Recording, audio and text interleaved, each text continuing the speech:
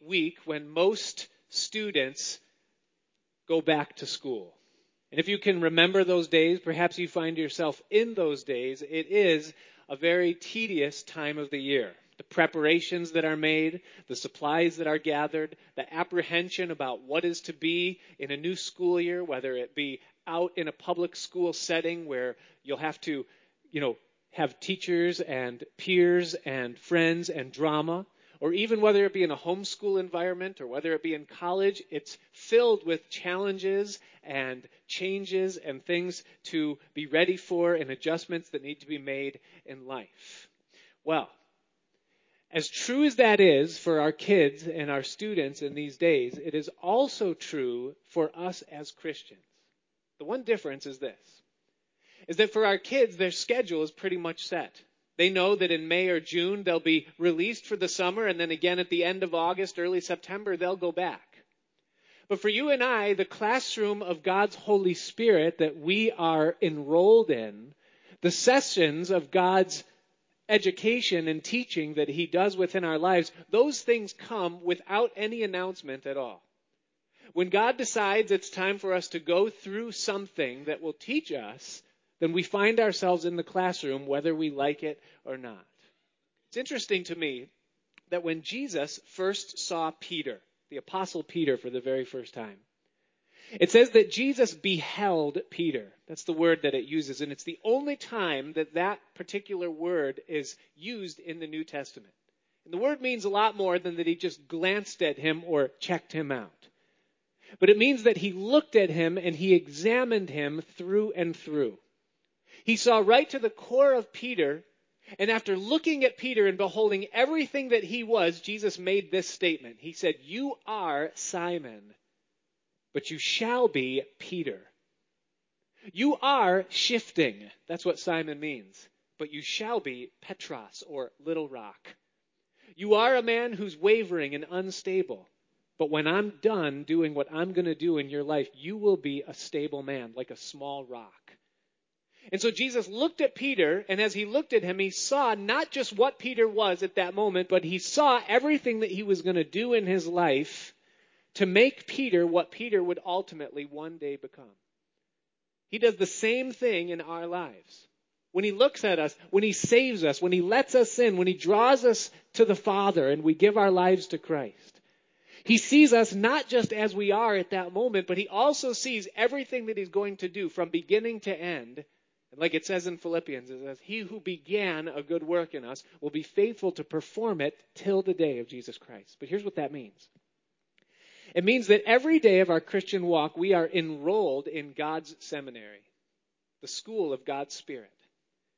And we have classes, we have electives, we have things that we choose and things that we don't, that God is going to take us through because He's committed to making us what He sees us to be when He first saves us. And that's always true.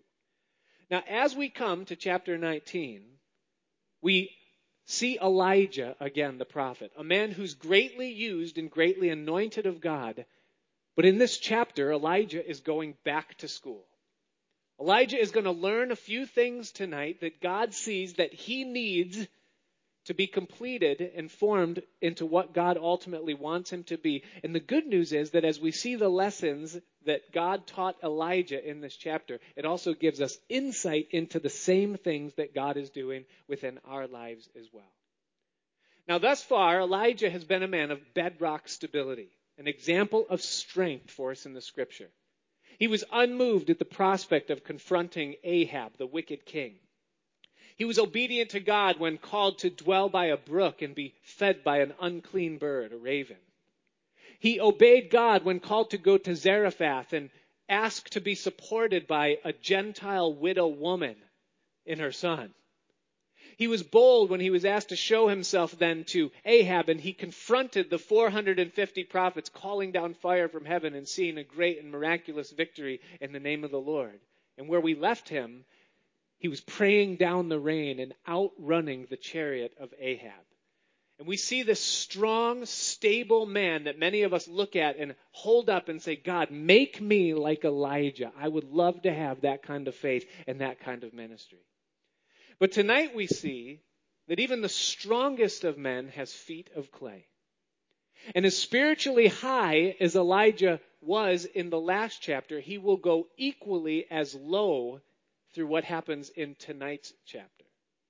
So what are the lessons that Elijah is to learn in this season that we also can glean from? As we approach our text, 6 things for you if you're taking notes tonight. Lessons that God taught Elijah in this season of his life. And lesson number 1 hits us right off the bat, and that is this, is that after the mountaintop, beware the valley. Notice in verse 1. It says, "And Ahab told Jezebel, his pagan wife, all that Elijah had done, and withal how he had slain all the prophets with the sword," the 450 prophets of Baal from the last chapter. "Then Jezebel sent a messenger unto Elijah, saying, So let the gods do to me, and more also, if I make not thy life as the life of one of them by tomorrow about this time. Elijah, you're toast. There's a price on your head, and the gods do more to me if I don't get my way and have you dead by this time tomorrow." And when he saw that, he arose and he went for his life. And he came to Beersheba, about 70 miles from where he was, which belongeth to Judah, and he left his servant there. But he himself went a day's journey into the wilderness, and came and sat down under a juniper tree, and he requested for himself that he might die, and said, "It is enough now, O Lord, take away my life, for I am not better than my fathers." Elijah is just coming off of one of the greatest moments of his life, and one that will be enshrined throughout the hallways of history as one of the greatest things ever done by one of God's saints.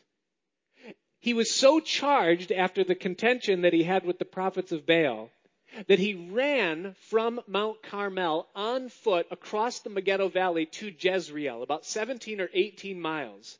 And so much strength he had that he outran the chariot that Ahab was riding in, being carried by horses. I mean, this was a man who was charged. The fire of God not only fell upon the altar, but it fell upon Elijah.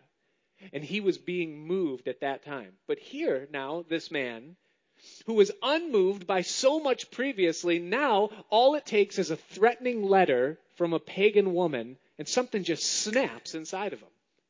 There's a Far Side cartoon that I remember from years ago. It was of a couple of cavemen, and one of them had a bow and arrow in his hand. And next to him was a giant elephant, just one of those prehistoric mammoth elephants with a tiny little arrow stuck in its belly, and the elephant was turned up on its back, and it was dead. And the friend looked at his, friend with the bow, and he said, "You better write that spot down." And it's kind of funny, but it's the same exact thing that we kind of see going on in Elijah here. I mean, here's this mammoth man of God that seems unmoved by anything that comes. He's just the picture of strength. And now he gets a letter. He doesn't even see a threat or is surrounded by an army. It's just a letter from this pagan woman that she's going to kill him, and he just snaps, and now he just runs. I believe that this is part of the reason why the Apostle James tells us in the New Testament that Elijah was a man of like passions, like as we are. James chapter 5, verse 17. That although he had the power and the ability to walk with God and to believe God for great things, he also had the vulnerabilities that you and I also feel and have. I mean, how many times have we had it in our lives where we go from the mountaintop with God spiritually, and it seems like we're soaring. Things are happening. We finally had a breakthrough, and we're moving with God the way that we've always desired to and wanted. And then we go right from that mountaintop into a valley, and we think, what in the world happened? God, I thought, but now, listen, it's not uncommon. We see it all throughout the Bible. I think of Abraham, who after the slaughter of the kings, just a few moments later, it says that a horror of great darkness came upon him to the point where God had to come to him and say, "Fear not, Abraham." I think of Joseph, not long after being shrouded with the coat of many colors, the symbol that he would be the heir of Jacob's blessing. But just a few moments later, he finds himself in a pit, being sold as a slave into Egypt. I think of Moses, who spent 40 days and 40 nights on a mountaintop with God, hearing God's voice audibly, having the law written with the finger of God on the tablets of stone. But he came down into the valley and he saw the children of Israel fornicating and breaking the very law of God that he was bringing. I think of Daniel, who saw the Lord, one of the few in Scripture that did. But immediately after that vision, he had no strength, and he was so weak and felt so defiled that he couldn't even stand up. I think of the disciples who were on the Mount of Transfiguration, and they saw Jesus transfigured, glorified in their presence. They saw Moses and Elijah appear there and talk with him, a magnificent spiritual experience. But yet the experience ended, and they came down in the valley, and immediately were met with a demon-possessed man so held that they weren't able to even cast the demons out himself. A struggle that went beyond the proportions of the blessing that they had just experienced. What gives? Why is it that so often we go on a mountaintop with God, but then we come off of it to just go into a valley, like we see happening with Elijah here? In Deuteronomy chapter 11, verse 11, Moses wrote and he said this. He said that the land that you are going into, he said it's a land of hills and valleys that drinks water of the rain of heaven. Here's the fact of life about this promised land life that you and I are living, is that it is not a perpetual high. We don't just get saved and begin walking with the Lord and he kind of lifts us up and keeps us up and we live this life kind of walking on a cloud. Everything just goes our way and everything is good. There's always music in the background and angels around us and all of our enemies are just falling at our right hand and at our left and we're just perpetually blessed and elevated. It's not like that. We have ups and we have downs in the Christian life. Now, this was a huge stumbling block to me in my early days as a Christian. I couldn't understand the roller coaster. Why is it that one day I'm feeling like I'm right with God and everything is good, but then the next day I'm questioning if I'm even saved at all? Did anything even really happen?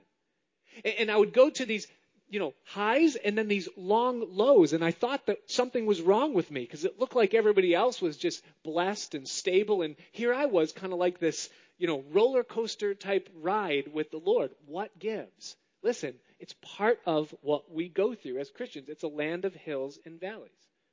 So what are the keys to surviving the valley? How do you get through those times when you're trying to figure out what God is doing and why things aren't working out the way they are? Well, a couple of things. Number one, recognize that it's part of the journey. That you're not on new ground if you find yourself in somewhat of a slump and it seems like God feels like he's far away. God is as much present with you in the valley as he is when you are on the mountaintop. And there are things that we learn of God that he teaches us while we're on the mountain. But there are things of God that he can only teach us when we are in the valley. And therefore, there are times that he prescribes the valley because of something of himself he needs us to see or learn or sense. Number two is that no valley lasts forever. It's a land of hills and valleys, and even when the darkness of the current moment extends as far as you can perceive with your eyes or with your conceptual understanding of things as they are, daybreak can happen in a moment because things with God change on a dime. Number three, key to surviving the valley is that if it happens to you, understand this, that it is absolutely necessary. To avoid the valley that God wants to bring you in is to avoid something that he needs to do for you to maybe even protect you from something that will be even worse in your future. Even if that something worse is just missing the lesson that he wants to teach you right now. He's doing it for a reason. And then number four, key to surviving the valley, is that the Lord is in the valley. And that water always seeks the lowest place. Psalm 104, verse 10, it says that he sends the springs among the valleys which run among the hills. In other words, the hills and the valleys, it's all part of the terrain, but the springs of God, they flow in the valleys, and the water always gathers there. I think of Psalm chapter 84, in verse 5, the psalmist declares, he says, "Blessed is the man whose strength is in thee, in whose heart are the ways of them, who passing through the valley of Baca," that's weeping in the Hebrew, "make it a well. The rain also fills the pools. They go from strength to strength. Every one of them in Zion appears before God." Listen, if you're in the valley of weeping tonight, understand that God is with you there, and his spring is just as living there. Make it a well. It's not forever. He's doing his work. The second lesson that we learn from Elijah, or that Elijah learns and that we kind of learn through him, is this, is that what you believe must triumph over what you behold. Notice in verse 2 what it says there. I'm sorry, it's in verse 3. It says that when he saw that. In other words, the letter comes from Jezebel, and it says that when he saw that, it says that he arose and he went for his life and he came to Bathsheba. And the idea is, behind this, what he saw, is that he made an assessment of the situation based upon his best perception of it. He saw the wickedness of Jezebel and her hold on Ahab and the nation. He saw the stronghold of wickedness that existed throughout the people. He saw the weakness of Ahab. Remember in the last chapter that he was one of the ones that was bowed down to the God of Israel when the fire fell? And Elijah had to get him up and say, arise and go to Jezreel because the flood is coming, the rain is coming. He had bowed the knee to God in the last chapter, but he hadn't repented of his sin, and Elijah perceived it. He perceived that the best that he could do was not enough to sway the nation at that moment. And he saw that no man stood with him or stood up for him against Jezebel and Ahab. And when all of that happened, that perception in his mind, something snapped. Now, that's what he saw and what he perceived. He also knew a couple things. He knew in his heart that he was serving the true and the living God. He knew that he was called of God to be a prophet and to do everything that he had done. He knew that God had kept him alive through the famine and in spite of the torture and death that Ahab and Jezebel had brought upon the other prophets. And he knew that God was sovereign over life and death. He had learned that in the things that God had already taught him. He knew all of those things. And here's the mistake that Elijah made at this point in his life, is that he traded what he knew for what he didn't know. What didn't he know? Elijah didn't know what God was doing behind the scenes. He didn't know how God was working in the hearts of those that saw what happened on Mount Carmel and then would hear about it through the testimony of the witnesses.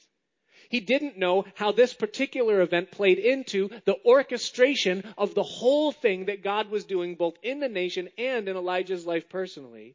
And so he looked at the situation from his vantage point, made his best assessment, and then he responded to how he felt it was working without looking to the Lord in it. And any time that we make decisions for our lives based upon how we perceive things or how we feel things to be or what we can see with our best insight and vision, we're always bound to make mistakes. The Bible says in 2 Corinthians chapter 5, verse 7, that we walk by faith and not by sight. We don't walk according to the things that we see or perceive. We walk according to the things that we know because it's what God said. In Psalm chapter 33, verses 18 and 19, the psalmist declares, and he says, behold, the eye of the Lord is upon them that fear him, upon them that hope in his mercy, to deliver their soul from death and to keep them alive in famine. Our soul waits for the Lord, for he is our help and our shield. Elijah knew that because he knew his God, but he allowed what he saw to overrule and overpower what he knew. Psalm chapter 97, verse 10 says that he preserves the soul of his saints and he delivers them out of the hands of the wicked. Elijah knew how God had preserved David for a decade while he was running from Saul who sought his life. He knew how God had preserved his life while he had been running from Ahab and Jezebel previously. He knew all of those things. But when he traded what he knew for what he didn't know, he allowed discouragement to rise up in his soul, and it caused him to flee. Now, the same thing is true for us. When we trade what we know, the promises of God, for what we don't know, the things that are unseen, or we act by perception and not by promise, then we always do things that we ultimately will regret. In Romans chapter 5, the Apostle Paul writes, and I love this passage of Scripture. It's a favorite for Christians in every generation. He says this. He says, therefore, being justified by faith, we have peace with God through our Lord Jesus Christ, by whom also we have access by faith into this grace wherein we stand and rejoice in hope of the glory of God. And not only so, but we glory in tribulations also, knowing that tribulation works patience, and patience experience, and experience hope. And hope makes not ashamed, because the love of God is shed abroad in our hearts by the Holy Ghost, which is given to us. Listen, church. When you lose hope that God is for you, that God is with you, that he's going to fulfill his word, and that you're not the exception to every promise that he has given. He'll keep it for everybody else, but not for me. When your hope fails, you do things that you're ashamed of. But when your hope doesn't fail, and you trust that God's upholding you in his hand, that he knows the path that you're on, that your steps are sure and ordered by him, no matter where you find yourself, if your faith in what he says is constant, then your hope will be strong, and you won't do things that you're ashamed of, like Elijah, who's now running for his life because of a threat that comes from this. What you believe must triumph over what you behold or what you perceive. The other thing that's answered in this passage here is kind of the question of what made Elijah snap. I mean, I don't know about you, but that's the kind of question that I ask. When I look at this guy, I mean, it's got to be more than just the letter. I don't think, in fact, that it was the letter. I don't think Elijah here is afraid of death. And here's why. Because he asks God to take his life. He's not afraid of death because he wouldn't say, God, take my life if he was afraid of death. It has nothing to do with that at all. So what is it that has Elijah so down in this thing? A couple of suggestions based upon just what Elijah says. First of all, I think part of it is this, is that for Elijah, the furnace was fine during the famine, but not during the feast. See, during the time that there was no rain on the land, remember when the brook dried up and he had to go up to Zarephath? During that whole time, Elijah really was in the crucible. He was being fed by a raven. He had no certain dwelling place. He's living up in Gentile territory and living kind of lean and under reproach and being humbled as pride. And he kind of lived that way for the full 3.5 years of the famine. But now the revival comes. God pours out rain. I mean, the Spirit is moving again. People are turning back to the living God. And Elijah is stoked.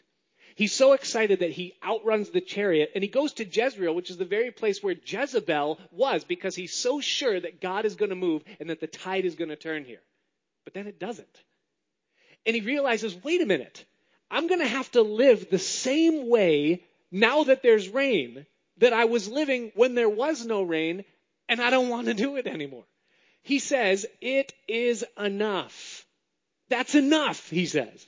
I don't want to do this anymore, God. I'm done. I'm through. I quit. Here's my resignation. I don't want to live in this type of famine type situation anymore. I believe that that was part of it. I've been there before. I don't know about you. Where it just seems that you cannot take even one more day of God's chastisement or preparation or humbling or preparation, whatever it is that he's doing. You don't even know what he's doing, but you know he's doing something. Either that or you really are cursed, you know. I think we all feel like that sometimes. But I've said, Lord, that's it. I don't want to do this anymore. But then I always come around and say, all right, God, do your work. Finish what you're going to do. You know, we're like that. I believe the bigger reason why Elijah does this, though that was, I think, part of it. I think the bigger part was this. Is that what he envisioned for his life and for his ministry and for the nation was not happening. The things that he thought God was going to do with him, that God had raised him up for, were not coming to pass. He's the kind of guy, and he says it, he says, I am not greater than my fathers. And the idea there is that I have not done more than my fathers. It's not like he's trying to be greater than them. In other words, the works that I have done don't match what I have seen or read about in the history. The idea is that he knew what happened when Joshua came across the Jordan River and the revival that took place as the people gave themselves to God. He knew what took place in the days of Gideon where the hearts of the people were turned back. He knew the stories of David and how the people united under David and there was a spiritual move of God in Israel in David's days. He knew the story of Solomon when he dedicated the temple and the people cried with one voice allegiance to their God. And he envisioned for his life and ministry the same type of thing happening. And yet now he realizes that it's not God's plan for things to work out that way. That some of the hearts of the people are turning. The overarching tide is still that of wickedness and rebellion against the Lord. And he's not seeing things happen the way that he wanted. Now, here's what Elijah's not considering in all of this. By the way, have you ever felt like that? God, I really thought you were going to do things a certain way. I thought by now in my life I would be at such and such a point or doing such and such a thing, and yet I find that I'm not. Here's what Elijah wasn't considering, and I think it's where we fail as well. First of all, is that greatness is defined very differently in heaven than it is on earth. In Luke chapter 16, verse 15, Jesus said this. He said, the things that are highly esteemed among men are an abomination to the Lord. See, we look at things on a human perspective, and if it's big, if it's successful, if it's beautiful and bold, if it's productive and profitable, we look at it and we say, that is something that is blessed of God. But God sometimes looks at the same thing we're seeing, and he sees it from the inside, and he sees, you know what, the motivation behind it or the means by which it's being accomplished is actually quite corrupt. And so where you look at it and say that's a blessing, I look at it and I say that's not a blessing at all. That's an abomination. And so greatness is defined differently between heaven and on earth. You can be great on earth, but despised by heaven, and vice versa. You can be great in heaven and yet be despised on earth. When you read the Hall of Faith in Hebrews chapter 11, which is just a listing of 30-something saints from old that did great things for God, you realize that most of them were despised in their lifetime. Many of them never saw the fruit of their labor or of their ministries while they were yet living. They had to wait until they watched from heaven to see how the fruit of their ministry played out for generations and centuries to come, how God used their lives. The reality is that our fruit always surpasses our figuring out. We can never figure how God is using the things that we're doing, and we never will until we get to glory. Elijah's fruit is going to last long into the future. I mean, really, his ministry is going to last long into the future. You think of David, who was king for 40 years. Solomon, king for 40 years. Moses, whose ministry kind of lasted 40 years. You look at these guys and say, man, that was a long ministry. You know how long Elijah's ministry lasts? Thousands of years. Because he doesn't die. He doesn't know this yet, but he's not actually going to die like everyone else. God's going to swoop down and scoop him up to heaven and put his life on pause because he's got more work to do on earth. It's not done yet. He's going to be standing with Jesus and Peter and Moses on the Mount of Transfiguration a couple of 100 years later, still serving, still having a purpose, still standing before the Lord of the universe. He's going to come back to earth during the tribulation time, and he's going to testify in Jerusalem for 42 months. Then he's going to be killed, and he's going to raise from the dead and be caught up a second time. God's still got hundreds of years of ministry for Elijah to accomplish.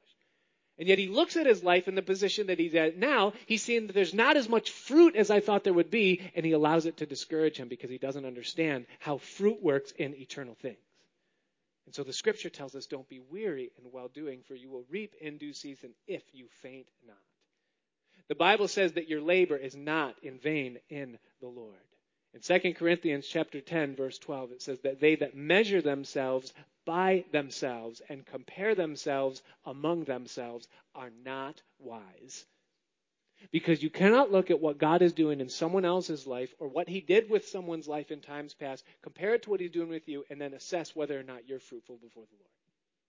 If you abide in Jesus and you do what God's called you to do, then you will bear fruit, whether you see it or not in your lifetime.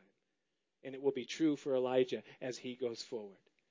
I believe also in this, there's something else going on, and that's this. I believe every person, especially every Christian, has a Peter point. Remember when Peter said, Lord, I will die for you. Though everyone else denies you, I'll never deny you. I'll die for you, Jesus. And yet Jesus looked at Peter and with a smile and a wink, he said, Peter, you don't realize this, but the cock isn't going to crow 3 times before you deny me that you even know me 3 times.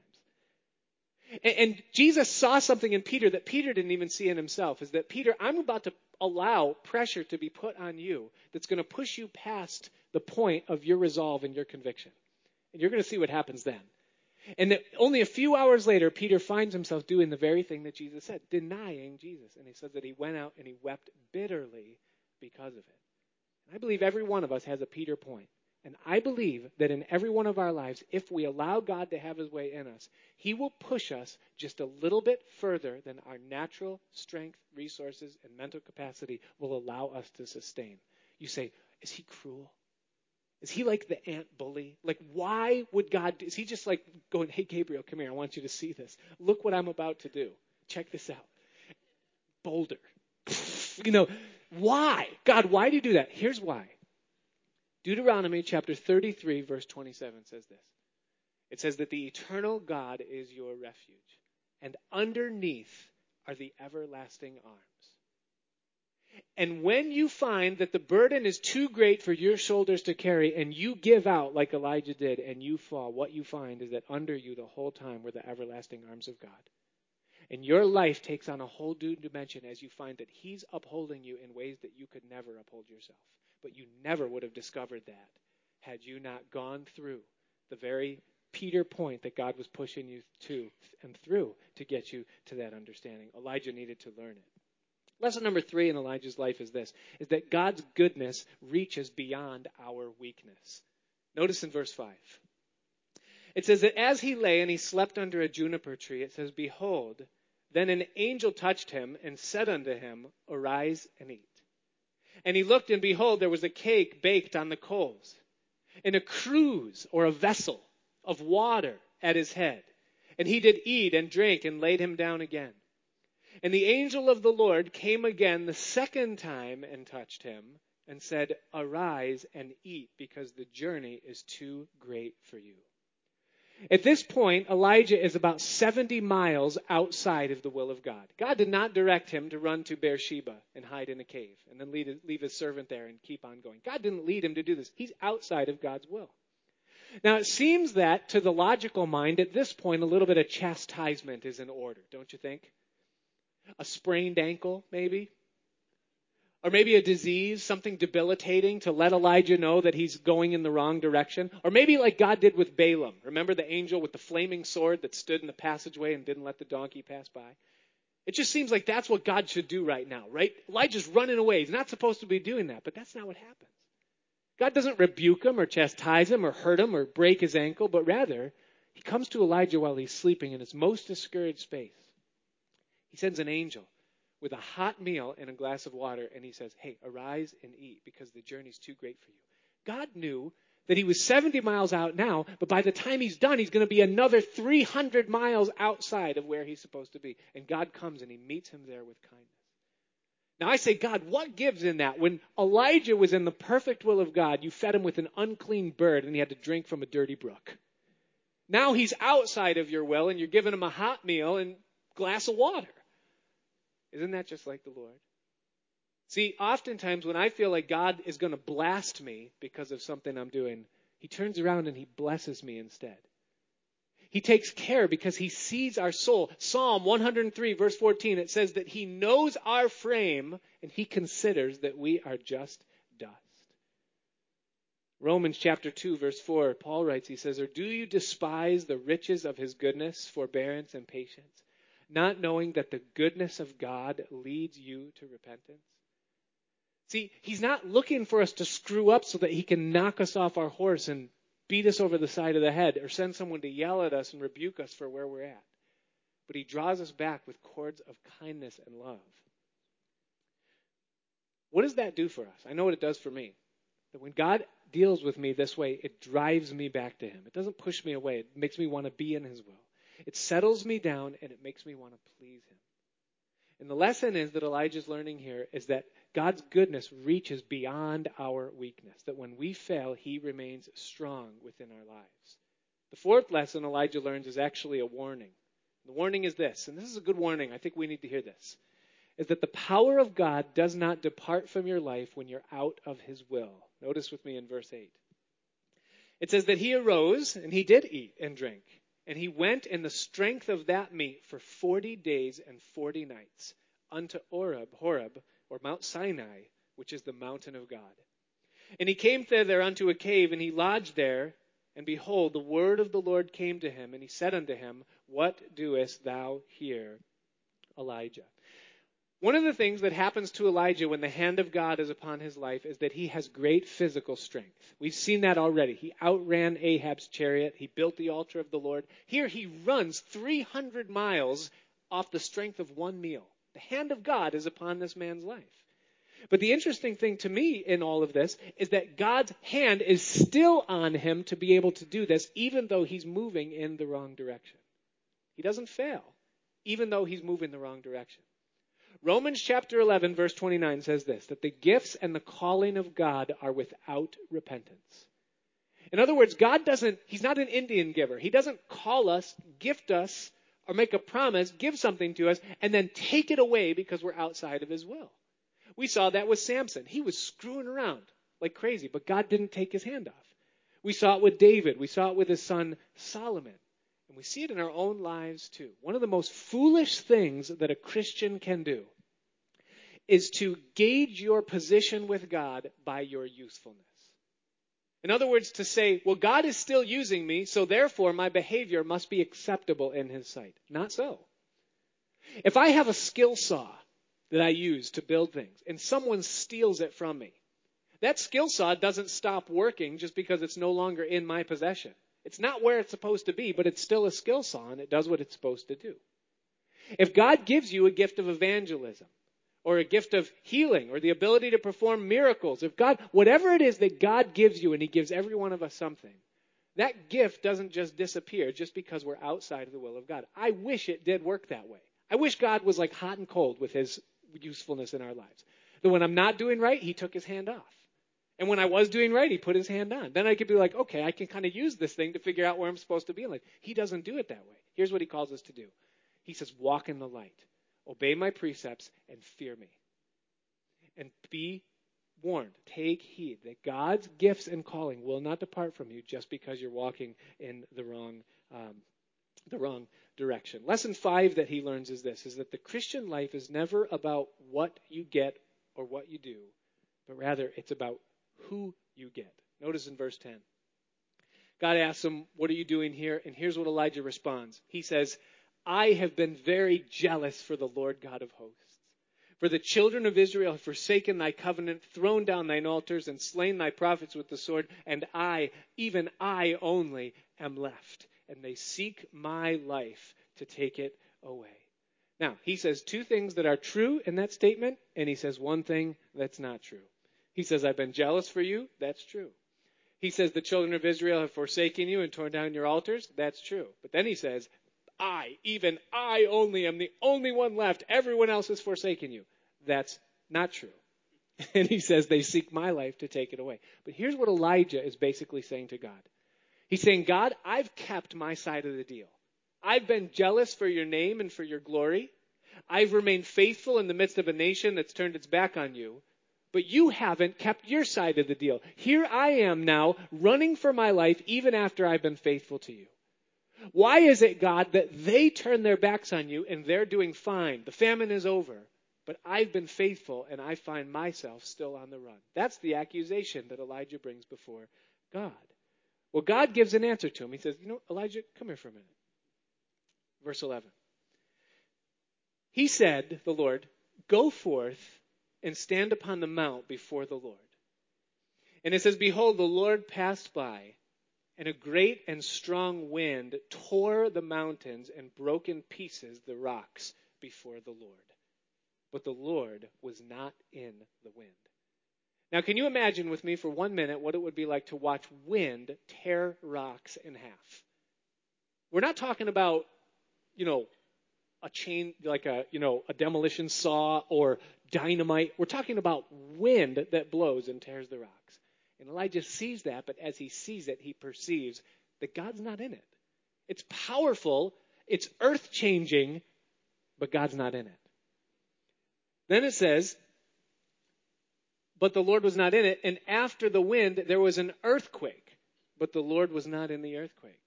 And that after the earthquake there was a fire, but the Lord was not in the fire. And after the fire there was a still small voice. This type of thing has been the crux and the foundation of Elijah's whole life and ministry. I mean, everything that we've seen Elijah do has been in the miraculous. It's been in signs and wonders, the supernatural, the manifestations of God, his power, the experiences. That's been everything that Elijah has done so far.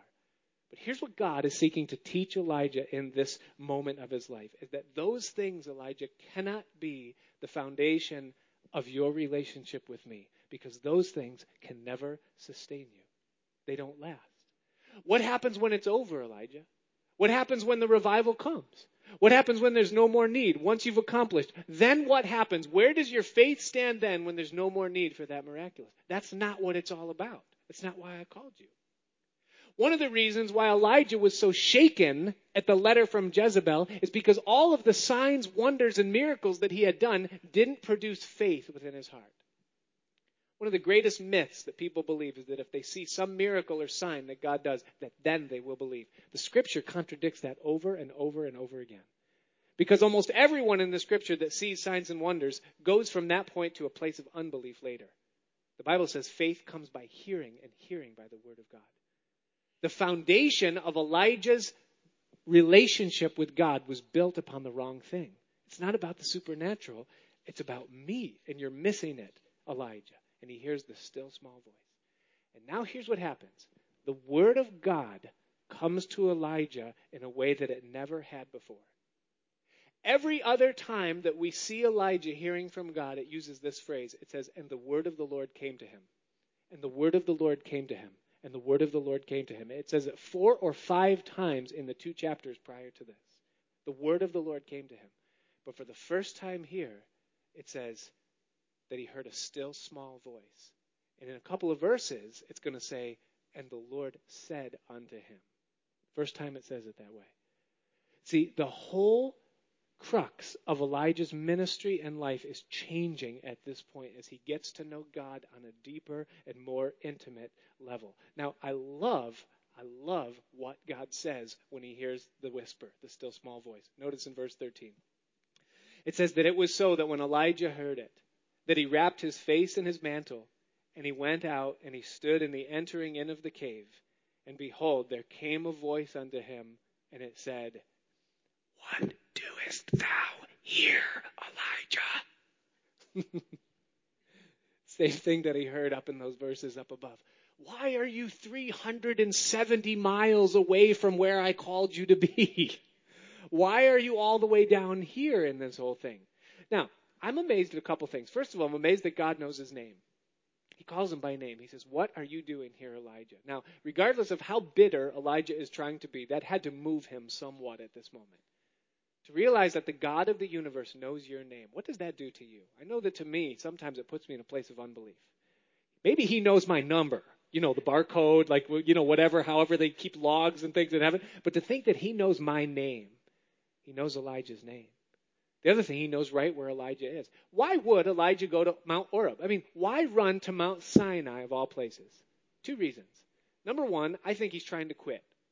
We know he's trying to quit. He already said, God, it's enough. Take away my life. I'm done. I don't want to do this anymore. And probably what he's doing, he's probably trying to leave the promised land by the same route the children of Israel came in. Remember? They crossed Sinai, went through the wilderness. Elijah takes the exact opposite direction. He's like, I'm out of here. And he goes to Mount Oreb. I think the greater and probably the more real reason why he goes there is because he really needs to hear from God. And he thinks if there's any place on the planet I can go and hear God's voice in a time this dark and discouraging, it's going to be Mount Sinai. Because that's the only place I know of where God has ever spoken audibly in a way that people could hear it. And so he goes to Mount Oreb. The reason I think that's why he went there is because I've had that thought myself. I don't know about you, but I thought, if I could get to Mount Sinai, God would speak to me there.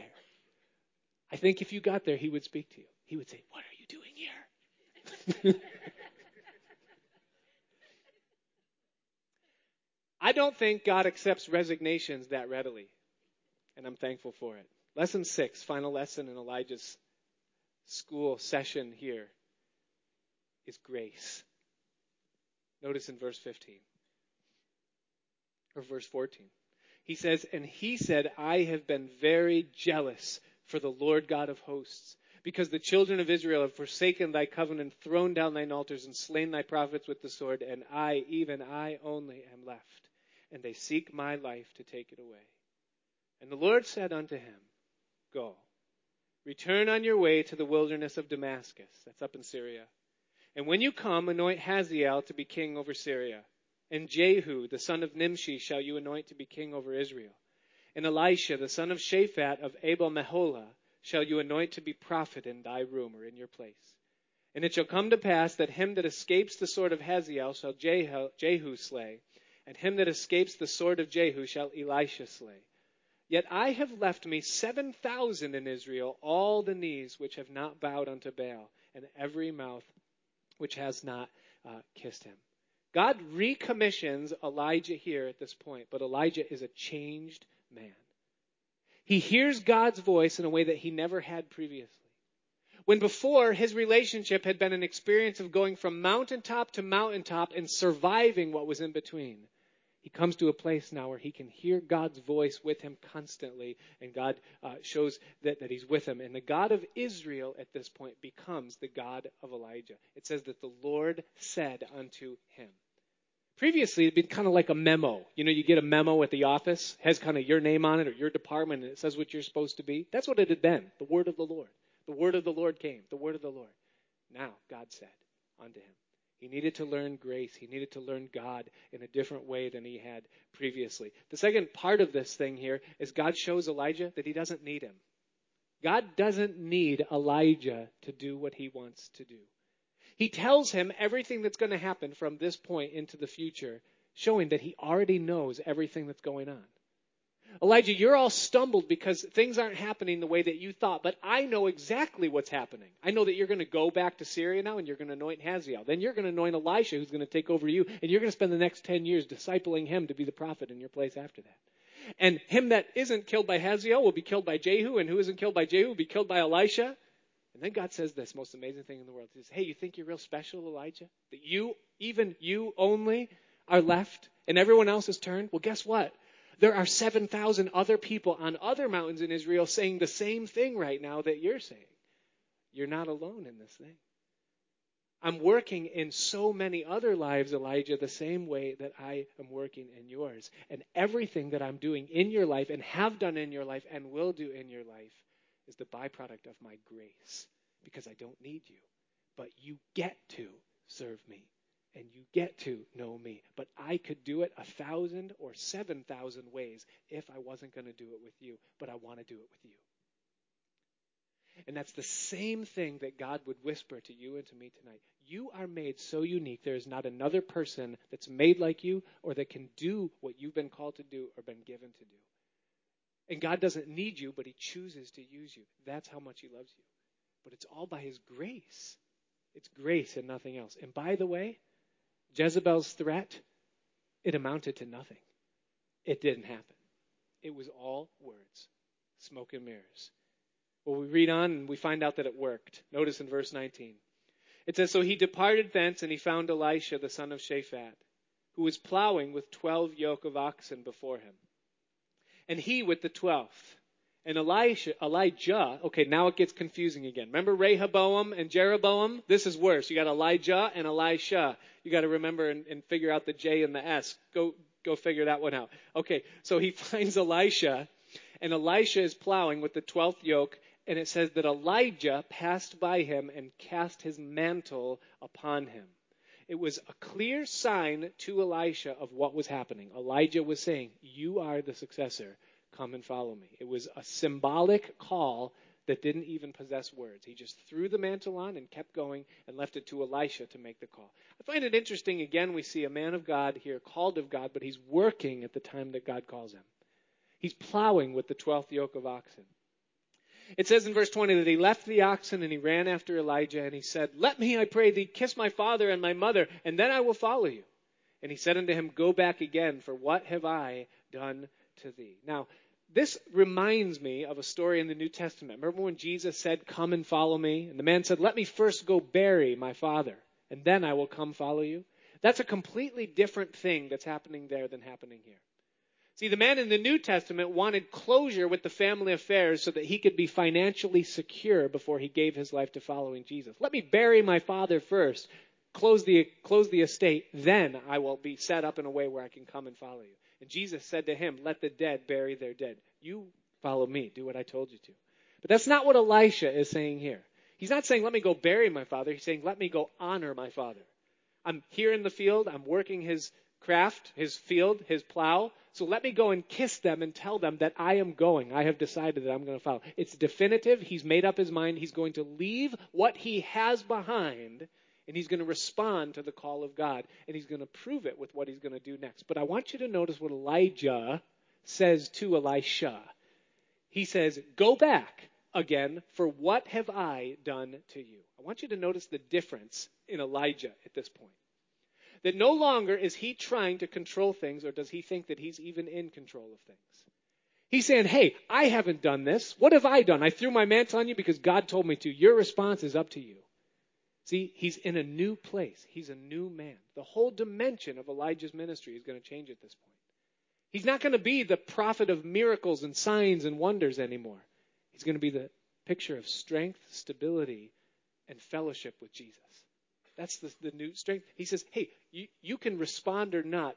It's not up to me. It's up to God. It's God's thing. That's the proper mentality that we should have about our lives at all times. It's about his plan, his will. Look what he does. Verse 21, so he returned back from him, and he took a yoke of oxen, and he slew them, and he boiled their flesh with the instruments of the oxen, and he gave it to the people, and they did eat. And then he arose, and he went after Elijah, and he ministered unto him. He burns the very yoke of oxen that he had been plowing with. He uses their yoke and their instruments as the fodder for that flame. He, in a sense, says, God, I am leaving everything of my old life behind because I want to follow and respond to the calling that you have for me. And he obediently walks along then with Elijah. And we don't read anything about Elisha for 10 years. For 10 years, he does nothing but ministers to Elijah. He learns from him. He follows him. And we'll see that his ministry takes on an incredible dimension of its own when Elijah passes off the scene. What's the conclusion of the matter as we come to a close? God's commitment and his patience with us is so immense, isn't it? He looks at our life and he sees what he wants to do, and then he begins to do it. And it takes a lifetime for him to do the things that he's going to do. And he's so incredibly patient as he works with me. I talk to my kids, they see it coming, they know we're getting ready for it about this time of year. And it happened. It happened a couple times over the past few nights. We sit down and we gather right before their bedtime, and this is, the older ones, and we say, okay, we're coming up on a new school year.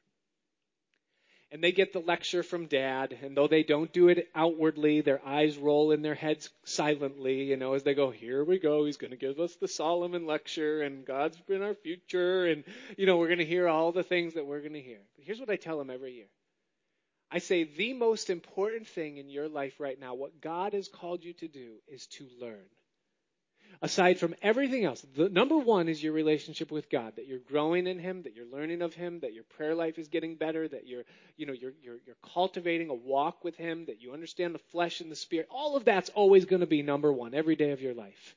But after that, right now, the most important thing in your life is that you learn as much as you can.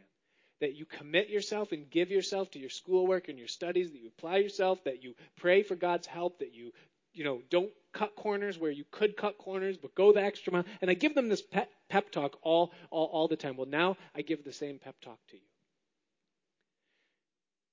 God is absolutely committed to transforming us and conforming us into the image of his son, Jesus. That's what he wants in our lives. He's committed to do it. Philippians 1:6, that he who began a good work in you, he will be faithful to complete it unto the day of Jesus Christ. For you, the most important thing in your life is that you be given an absolute surrender to his desire and plan for your life, what he wants to do, and that you allow him to do it, whether it be over a mountain, or whether it be in the valley, or even in the valley of the shadow of death itself. And understand this, that no matter what you're going through right now, or no matter what's coming for you around the bend that you don't even see yet, God is with you in it. He's already gone before you. Romans 8:18, Paul says that I perceive that the sufferings of this present time are not even worthy to be compared with the glory that will be revealed in us. And the things that he is working in us right now through the experiences that we're feeling and going through and tasting and suffering, those things are working in us a far more exceeding and eternal weight of glory than we could ever comprehend or understand. He says, hang in there and stand with me in it. What's God's ultimate goal? Where is he bringing us? He's bringing us to a place where we're complete in Jesus Christ. He's bringing us to a place where we can say, yes, I have found that in Jesus there is rest for my soul. That is God's will for my life. When John the Baptist came on the scene and he was announcing the ministry of Christ, before it even happened, he said this about the ministry of Jesus. He said that when he comes, he will bring every mountain low and he will fill in every valley. He's going to take down the mountains. He's going to fill in the valleys. What did he mean by that? I mean, there was no topographical change, and that wasn't a topographical statement. What did he mean by it? Here's what he means. Is that as you're more conformed into the image of Christ, as we grow in the grace and the knowledge of God, we don't stop going over mountains and going through valleys. That's life on this earth. But here's what happens. Is that we're so confident and so certain of his presence with us and his hands upholding us and what he's doing in our life and his faithfulness to us, that whether we're on top of a mountain or whether we're in the valley, it's all the same to us. If I'm on a mountain, I go, praise the Lord. God, thank you for this season. But if I'm in the valley, I'm not freaking out because I don't understand what he's doing or because of the pain. I say, God, you've got me here right now. And I'm complete and I'm settled enough and I'm at home enough in you right now that I can be in this place and not be subverted or shaken or knocking off my foundation because of the things that are happening. See, that's what Jesus does in our lives. As we're brought closer to him, conformed into his image, he brings us into a place of absolute stability. And you know what? That's exactly what he did with Peter. What did he say? You're shifty, you're going to be stable. And for the beginning of his life, he was shifty. But on the night before he was going to go to the guillotine, before he would be executed, we see him sleeping soundly. Not worried, not shaken. He's in a pit, he's in a dungeon, he's in a valley. It's maybe even to death. Resting in Jesus. That's God's will for our lives. May he have his perfect work in us. In Jesus' name. Father, we thank you tonight for the word of God. We thank you, Lord, for your testimonies. We thank you for your kindness. We thank you, Lord, that you're willing to do exceeding and abundantly above all that we could ask or think. That the power of Christ that works in us, Lord, it works that glory. And we pray, Father, that wherever we're at right now and whatever is coming, Lord, we ask that we would have that steadfast faith, that we wouldn't be shaken, but, Lord, that you would stand with us.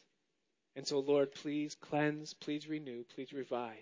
Please bring us back to you. And, Lord, like you did with Elijah, so faithful to teach him and cultivate and grow, Lord, we ask that you would do the same thing in us. And we thank you, Lord, for this time, for this word, and for your presence here. Bless us, Lord, in these days. We pray it in Jesus' name. Amen. Let's all stand.